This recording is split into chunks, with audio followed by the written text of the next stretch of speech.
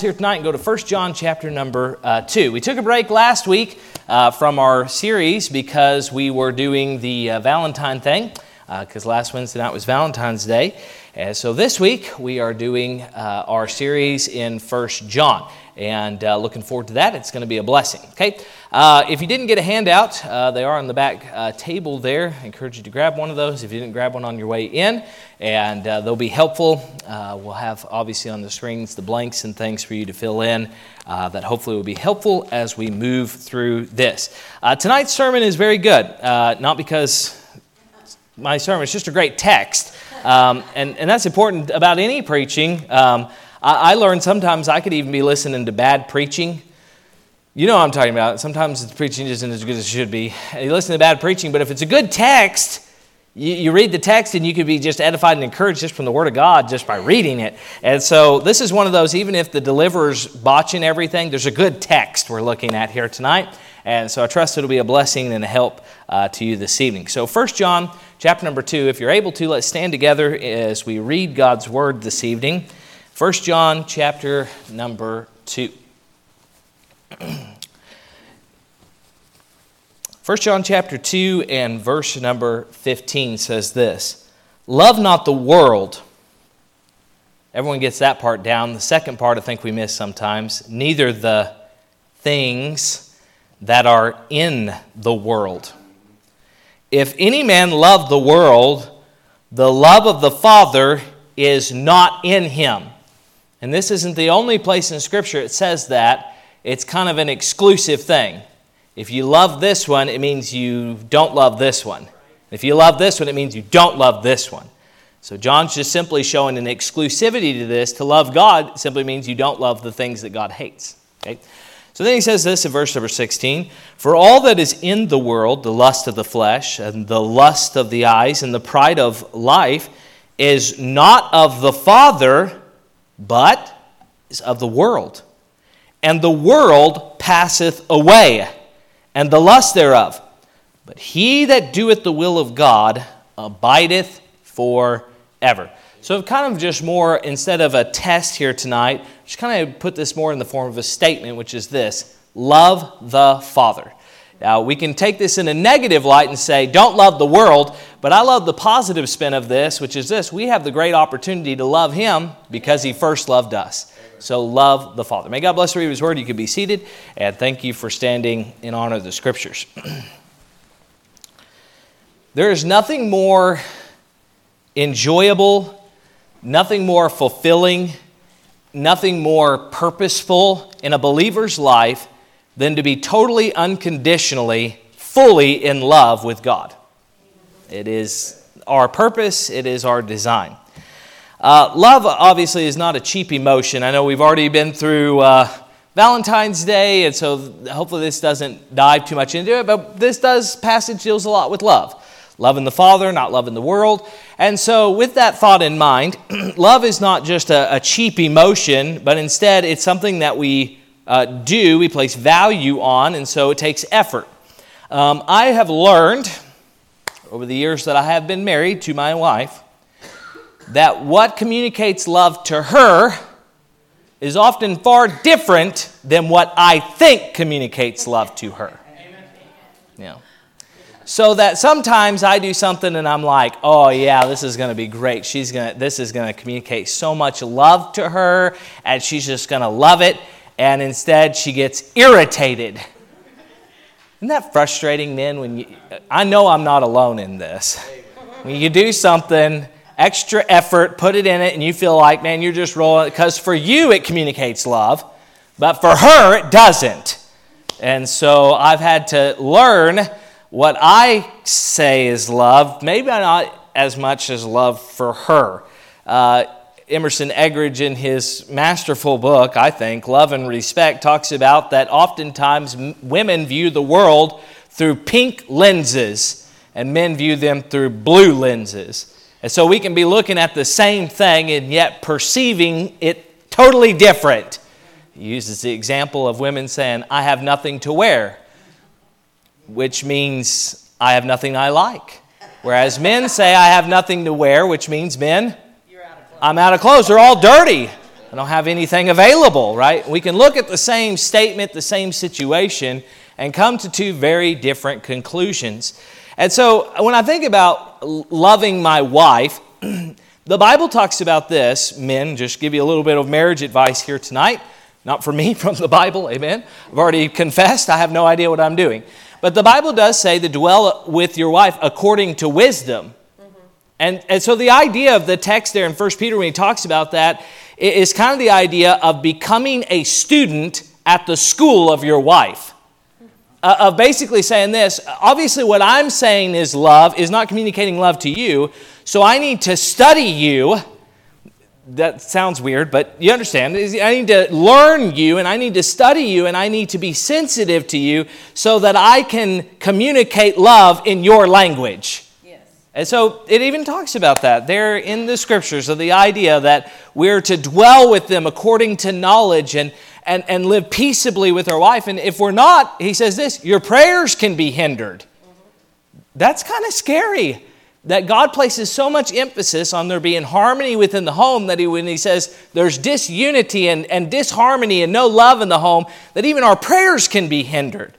And so as I think about in a marriage, this idea of love and trying to communicate love, I've oftentimes learned this. To love my wife, I'm glad she's not in here because I'm going to say this wrong, but it's the only way I know how to say it. To love my wife takes work.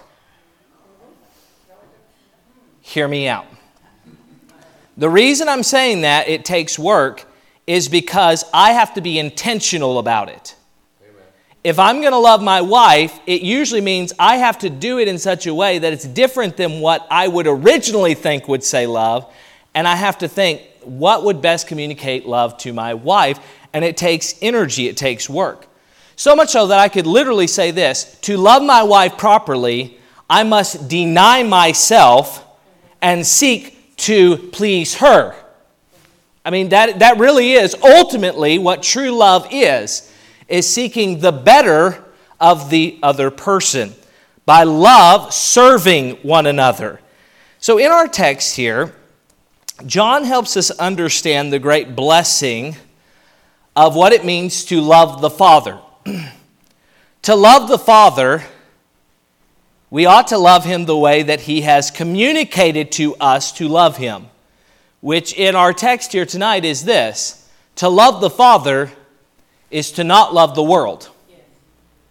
If we're going to love the world and then love the Father, those two do not connect with one another. So let me go through John's journey so far.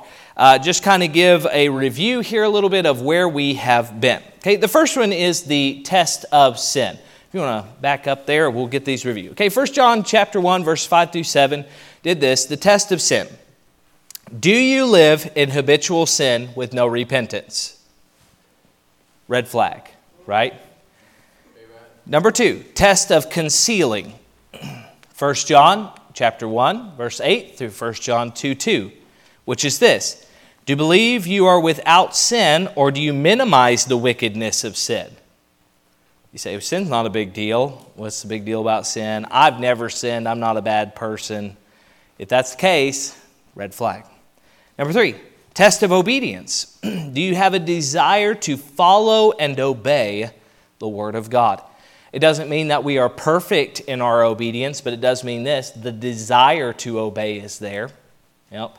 You ever find yourself living in disobedience and then like Paul in Romans 7, the man I want to be and the man I am, they're not connecting. And he gets frustrated. I want to do this, but now I'm doing this, and I don't want to do that, and I wound up doing it. And oh, wretched man that I am. Yep, what is that? It's a man recognizing I'm struggling with sin, but there's a desire to do right and obey. That's a test of somebody who's truly a believer. Okay, number 4, the test of love. Do you serve others?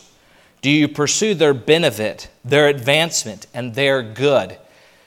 It's a test of love, particularly in regard to the brethren, love for the brethren. Okay. And then test number 5, where we've been, which is where we were 2 weeks ago, which was this, the test of growth. In 1 John 2, 12 through 14, which is this. If somebody gets saved, the natural tendency is, if you've been born again spiritually, is then you would grow.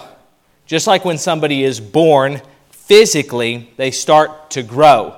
If they don't, we go, something's wrong. If you've been born spiritually, there should be some growth. Now, that doesn't mean that growth rates are different. And that ought to be encouraging for us, shouldn't it? The encouraging thing is some people might be super Christians overnight, but God doesn't expect that of you. God just expects you to grow. Amen. And that might be a slower rate of growth. But you know what I found? Sometimes the plants that take the longest to grow wind up being the most productive and the most beautiful in the end. And maybe it is that you've got a longer road to go and more growth that you need to happen over a longer period. But the sign of a saved person is not that they grow quickly. It's just that they're developing. They're growing in Christ. Now, John's intention obviously is to give assurance to the believer that they are indeed saved. They have been flooded with false doctrine, and he wants them to be affirmed in the fact that they are in Christ and they are saved. Now, it's a comforting thing to know that Christians don't have to become perfect overnight, but God gives us grace to grow.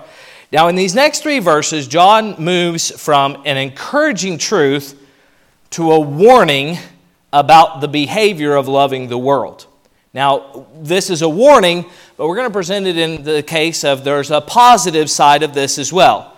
Because you can hate the world, which is the negative side, which is what we should do, but the positive side is to love the Father. And that really is where the emphasis is on this text. So, love the Father. Remember who John is writing to. These are saved Christians. He calls them little dear children. He has great love and affection for them, and he wants them to know the great joy of loving Christ with all their heart, soul, and mind. Remember, the Christian life is a never-ending pursuit of Jesus Christ, and he wants them to know the joy of that. So, to love the Father is in turn to not love the world. So that we can kind of say it this way, love for the world and love for the Father are exclusive. Wives, let me ask you something here, just ladies in general. If you're in a committed relationship with a man, whether it's marriage or a fiance or maybe you're just dating, it's an exclusive relationship between a man and a woman. And then your man says, you know, I've got this other girl too, and I knew you'd be okay with that. So I'm just going to let you know, you just need to be cool with this. Here's girl number 2. We're good, right? How would that go, ladies? Yeah. That's good, Brother Gary. Brother Gary's letting us all know that's how he got his black eye. But no, I'm just kidding. But that probably would be the... Well, why? Because there's an expectation that the relationship is exclusive. Yes. Now, to the same degree of what emotions you would be feeling, think about our God who has said, I have an exclusive relationship with you, and you're either going to love me or you're going to love the world. I will not have it both. Right. It doesn't sound so harsh when you put it that way, because all of us feel the same way when we're talking about love in our life. God is not a jealous God in a negative sense. He's a jealous God in the fact that He loves us too much to let us choose wrong. Amen. And He is desirous of us and He pursues us. And so when we think about this idea of it being exclusive, you can't have both, you have to choose. Now, this isn't the only verse that says this. I'll put these up on the screen. They're there. The reference is Matthew 6:24. A big, long passage of Scripture here has been given about the difference of the world and the Father. And he sums it up this way when he says this in Matthew 6:24. No man can serve 2 masters. For either he will hate the one and love the other, or else he will hold to the one and despise the other. You cannot serve God and mammon. Now, when you read this verse, you're like, what in the world? You can't serve 2 masters. What is that talking about? Well, it's kind of this. If you ever have had 2 jobs at one time. How many of y'all ever had 2 jobs at one time before? Several in here. After my freshman year of college, I was working 3 jobs that summer. Now, inevitably, what happens when you have multiple masters or multiple jobs is you will begin to prefer one over the other. Now, this happened to me that summer where I went to one job and I was like, yes, this is the job I love. And then there was kind of the job where I was like, I can survive. And then there was another job where I was like, Lord, take me home. I don't want to be here. This is awful. This is the worst. And I can remember as the summer progressed, it got so much to the point where I was loving one and hating the other. I was holding to one and despising the other. Why? Because you can't do them both. You can't love them both equally. The man can't have two women in his life and love them both equally the same. It doesn't work that way. Our human emotion won't allow it. And so God in this passage is basically saying this. It's the same way with God. You can't have God and this world's goods, mammon, and say, well, I can just love them equally the same. It doesn't work that way. We don't have that capability. James 4:4 is another verse that says it this way, ye adulterers and adulteresses, know ye not that friendship of the world is enmity with God? Whosoever therefore will be a friend of the world is the enemy of God. Now this verse takes it to another level where he basically says this, it's not only that you're choosing one thing over the other, he's simply saying this, that those two things are on the polar opposite ends of one another. They are enemies, like light and darkness, right? The fire and water, these are polar opposites of one another. So in being a friend of the world, you have chosen then to be an enemy of God. And to be a friend of God is then choosing to be an enemy of the world. They are on polar opposite ends of one another. So then it raises an interesting question in my mind because John says it this way, love not the world. So the question then becomes this, what is the world? It's a good question to ask because we're just not going to take it for granted that everyone just knows. You got three options here. Only one of them's right. Option number one, we're talking about the planet. We're talking about the world. We're talking about the physical globe of the planet itself. Now, I can understand, love not the world, right? In the sense of the earth that's here. But you know, even though our world is broken and sinful and fallen, it's still the beautiful creation of God that declares His glory.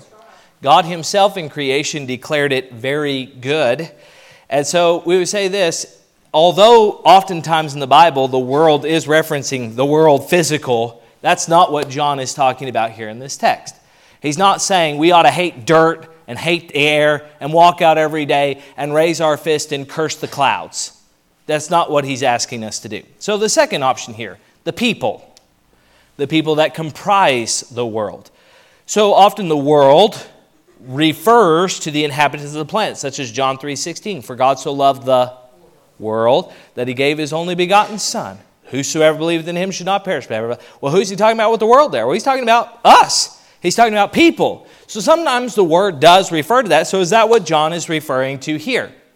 Well, let's just take it to its conclusion. Are we supposed to walk around and hate people? Are we supposed to be the Grinch?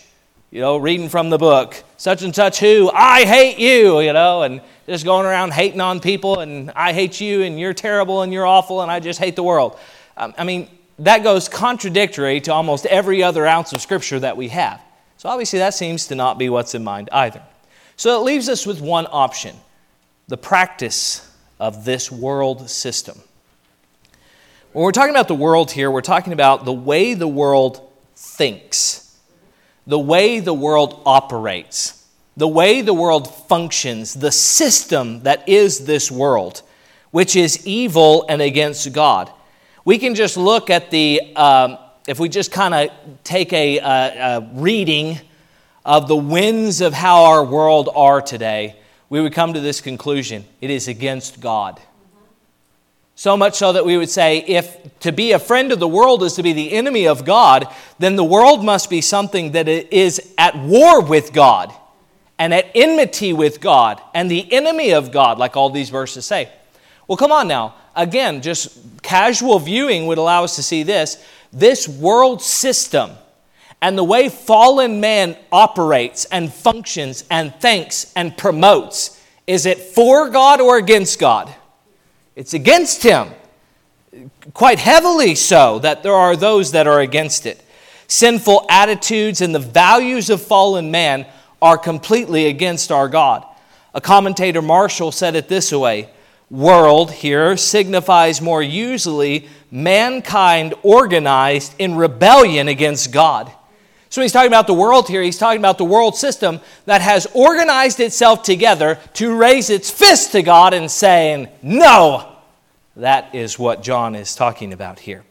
So he then goes on and he says, love not the world, neither the things that are in the world. Now, again, there could be a whole development of the things that are in the world, but in my opinion, he defines what those are in verse number 16. In verse 16, he goes on and says, for all that is in the world. So what are the things that are in the world? Well, the things that are in the world in verse 16 there's three of them that he gives us, and we can identify these as markers of the flesh, or things of this fallen world system that people who are ungodly and are shaking their fist at God and saying no, that they are identified and attracted to. Now, unfortunately, you and I still live in fallen flesh, and we can struggle with these very things. Okay? So, as we go through this, understand that. The first thing is the lust of the flesh, or what we might call this, the assault from within. Did you know you have a traitor living in your house? And it's you. Every day when you look at the mirror, you know what your biggest problem usually is? You. A lot of times we like to blame our spouse, we like to blame our kids, we like to blame the coworker, we like to blame the weather, we like to blame the devil. Oh, he gets blamed for a lot of things. And I'll tell you, he is the enemy of the believer, and he ought to be blamed for a lot of things. But let's be honest, we blame the devil for a lot of our own dumb decisions. Yeah. The greatest enemy that oftentimes we face as believers is none of those things, because we have the victory over a lot of those things. The thing we still struggle with every day is this guy, us, our flesh. And we look at that enemy. We have a traitor on the inside where we are assaulted from the within. When we think about somebody who is in the world, though, we understand that the lust of the flesh is clearly seen.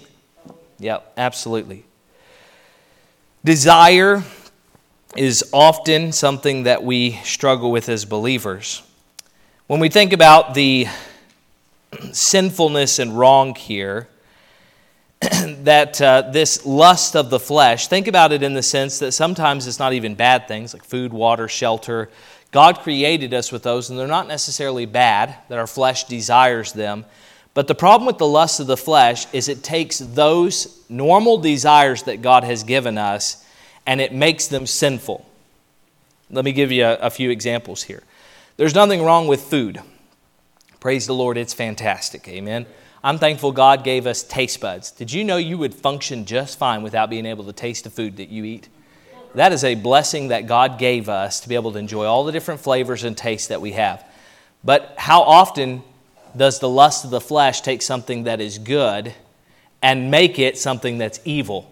Gluttony, stuffing our face, being selfish and greedy. What about the shelter that we have? Becomes that of covetousness and desiring what other people have. Oh, I wish I had their stuff. The desire of sexual things, or those are given by God. There's nothing wrong with that. Fire in the fireplace is good. It's in the right place. But come on, our world has a perversion of God's design for one man, one woman, exclusively for life, and has a perversion of that. Now, this is the person who says, I don't care what God wants. This is what I want. That's the lust of the flesh, the desire that says, I want this. Give it to me. I'm greedy. Give it to me. I desire it. Okay. The second thing that he mentions this is the lust of the eyes. This is the assault from without. The assault from without. This is an unholy desire for things we do not have. We might call this covetousness. Desiring something that doesn't belong to us and rightfully belongs to someone else. This is when we see something we want, desire, and we must have. A good biblical example of this, Eve saw the fruit, that it was to be one that desired to make one wise, and she goes, I want that. Desire, that was the lust of the eyes. David saw Bathsheba bathing on the roof, and he took her as his own. lust of the eyes. Achan saw the garments and the gold that was in Jericho, and he hid them in his tent and said, I want these things. I see it, I want it. God's design doesn't matter. I must have that which I have seen. Lust of the flesh, I feel like I desire this. I have to have it. I'm burning on the inside. I'm going to take it. Lust of the eyes, I've seen it. I desire it. I want it. I'll take it. These are earmarkers of what the world looks like. But the last thing I think is probably one of the most predominant, which is this, the pride of life. This is the arrogance that a person feels about what they have or what they do. Unholy pride in things one has. The person who seeks to impress everyone he meets with his own non-existent importance, desiring to get credit or glory for things that others or God did, desiring for others to worship us or hold us in excess esteem, to make a name for ourselves, to climb the ladder, to be valued above others, desiring to have our position and power exalted above all else. You remember what Satan said in Isaiah 14:14? I will ascend. I will be like the Most High. I will do these things. What did he say that for? Well, it's pride. It's pride that got Satan kicked out of heaven. Jesus pointed to the pride of those in the religious crowd. Actually, probably one of the things I think that stuck so much in the nostrils of Jesus Christ on his earthly ministry was when the religious crowd walked around with their nose stuck in the air and said, look how religious we are. Jesus could not stomach that. Pride stinks in the ears of our God, in the nose of our God. I know who I am, what I've done. I deserve it. I need to be recognized. You better appreciate me and see me for who I am. Doesn't that sound like our world today? Yes. Validate me. Approve of my poor choices. Put your stamp of approval on all the negative things that I've been doing. If you see in our world system the pride of life, the lust of the eyes, the lust of the flesh, and a system that is so engrossed in those things, me, and it is raising the fist to God and it's saying this, no to God. Because God's design is quite the opposite of the world's lust. It's quite in opposition to it. So that we could say it this way, they're exclusive. The world stands in direct contrast to the Father. So here's a great question. Why should I choose the Father? Well, I hope this is kind of self-explanatory, but John gives us an answer here in our text. You know, you think about it, you have the Father, and he says this, listen, love the Father. And then by choosing to love the Father, you are rejecting the world. Don't love the world. Don't love the things of this world. The lust of the eyes, the lust of the flesh, the pride of life. Don't allow those things in your life. Instead, have a passion and a heart and a love for God. Well, why does he say that? Why should I choose the Father over the world? The world seems really appealing. Well, he gives a few answers for us. First is this. To not choose the Father is by default to choose the world. If you've read this book, you would understand that any choice to give in to the lust of the eyes, flesh, and pride of life has devastating results. When this world system plays itself out to its end conclusion, you have broken lives, broken relationships, hurtness. I'm telling you, it is nothing good that exists over here. Now here's the thing. John is writing to these believers and he's giving them this encouragement. Choose to love the Father, because if you don't choose to love the Father, you by default are going to give in to the world. You're going to love one or the other. You're going to hold the one and despise the other. And if you're not going to choose the Father by default, our sinful flesh will lead us in the direction of this world. But here's, I think, the second thing that he gives us, which is this. The world is doomed.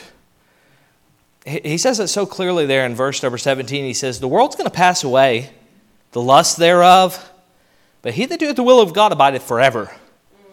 He's simply saying this, listen, you know one day everything that's in this world system, and this is a little old, but I'll just go ahead and say it. One day, no one will care what is happening with a Kardashian. One day, no one will care who got a rose on The Bachelor, Bachelorette, or whatever those shows are. One day, no one will care who was the idol on American Idol. One day, those will not be the predominant thing that everyone is so focused on. One day, no one will care who won the Super Bowl. One day, some of you are like, I don't care now. One day, there will be no Swifties. Nobody will be talking about Taylor Swift. Yeah. Listen, we're talking about kind of in the entertainment world with a lot of those things. And listen, we can go beyond that. One day, nobody's going to be looking at the stocks in the stock market. One day, nobody's going to have houses and lands and be paying for stuff. Actually, you know what the Bible says what's going to happen to this earth that we are standing on? And everything that's on it. All the gold, the silver, the platinum, the value, the fame, everything that's on this earth is going to burn up. Now, that sounds like really nihilistic and like pessimistic and awful. But that's what the book says. And if you're a believer like I am, then you know this. It's not a nihilistic, evil, pessimistic view. It's actually great encouragement to understand we don't really need to place a whole lot of value in this earth. Because we've got a new heaven and a new earth that's coming where we will rule and reign with God Himself and He will be the light. And man, I'm telling you, if you start reading about what New Jerusalem looks like and the beauty of the new heaven and new earth, you go, this one is nothing compared to what that's going to be. It's going to be awesome. You've heard the joke before. I mean, everyone fights over resources here on this earth like gold and silver, and they're paving streets with the stuff up there. I mean, literally, think about that. There's no monetary value to those things. It's just stuff that we place so much value here on this earth. In there, he says this, there's no value to it. It means nothing. It just shows the great significance of how awesome and wonderful that place is. So here's what John is ultimately saying is this. Why would you choose the world that's going to be destroyed and it's going to be burned up? Why not choose love of the Father and the treasure that cannot be wiped away? It can't be done away with. It's eternal. It's everlasting. It won't vanish away. It continues. So the question here then becomes tonight, do you love the Father? So to love the Father is in turn to not love the world. So on the back of your handout tonight, don't worry, this isn't a whole nother sermon. I'm just going to read through these real quick. But I do want to give you this. You need to make a choice. Who do you love? The Father or the world? Where's your affection set at here tonight? Is it on the world and the things of the world and the attitude of the world? Or is it on Christ? Now, again, these are meant to be stimulating questions. If you can't put a check mark by all these, it doesn't mean you're bad or you love the world or you hate God or you're anti-God. It just is simply something to get us thinking. Because these are great questions to ask. Do I truly love the Father? If I do, I ought to be pursuing Him and not pursuing these other things. There's nothing wrong with things that are in the world that are not sinful, sports and entertainment and things like that. But don't allow that to become your heart. Don't be overrun with the lust of the flesh, the lust of the eyes, and pride of life. Those are the things of the world. He says those are at enmity against God. No, pursue Christ and Christ-likeness. So let me read through these real quick. First one is this. Do you go to church faithfully? Well, you're here on Wednesday night. Praise the Lord. Good job with that. Number 2, do you actually feel like going to God's house? Now, I understand sometimes you don't feel like it and you pick yourself up by the seat of the britches and you say, we're going to church, right? But there ought to be a desire to hear from God and be around God's people. Number 3, do you read your Bible every day? Number 4, do you have a desire to read the Scriptures, or is it just a duty? Again, I understand some days it can just be a duty. There ought to be some desire there. Number 5, do you spend time in real worship with God? Dedicated time to be enthralled with Him. Number 6, can you honestly say that you love God with all your heart and your mind and all your soul? Is He the most important thing to you? Again, this isn't accusatory. We're just asking questions. You being honest with yourself and ask the question, is God really the most important thing in your life? Okay. Number 7 there, do you fear God? Number 8, do you give financially from a cheerful heart to the Lord? Number 9, do you see evidence of the fruit of the Spirit in your life? Love, joy, peace, long-suffering, gentleness, goodness, faith, meekness, and temperance. Number 10, do you find ways to serve the Lord, not out of obligation or guilt, but because you love the Lord. Number 11, does sin and this corrupt world grieve you? Do you shed tears of godly sorrow or grieve over your sin? Maybe a follow-up question on that. Do you find yourself grieved over what's going on in the world, or do you find yourself entertained by it? It's a telling question, isn't it? Amen. Yep, very telling. Number 12, do you pursue telling others about God's amazing grace? Are you actively engaging others about salvation? And then number 13, do you love the things that God loves? Holiness, church, the brethren, His law, His word. Do you love those things? It's just a litmus test of asking the question, do I have a love for the world, or do I have a love for the Father? Now listen, those are diametrically opposed to one another, and we constantly are going to struggle, according to Galatians chapter 5, with this tug of war of worldliness and wanting to be righteous. Okay? So every day you need to make a choice to love the Father. Just like as men, as us husbands, we have to make a choice every day to love our wife. It wasn't a one-time decision at the altar. It's an everyday choice to get up and love her the way she deserves to be loved. In the same way, we have to make a choice to love God as He has dictated to us that He is to be loved. And we need to reject the world. Let's all stand together as we come to a time of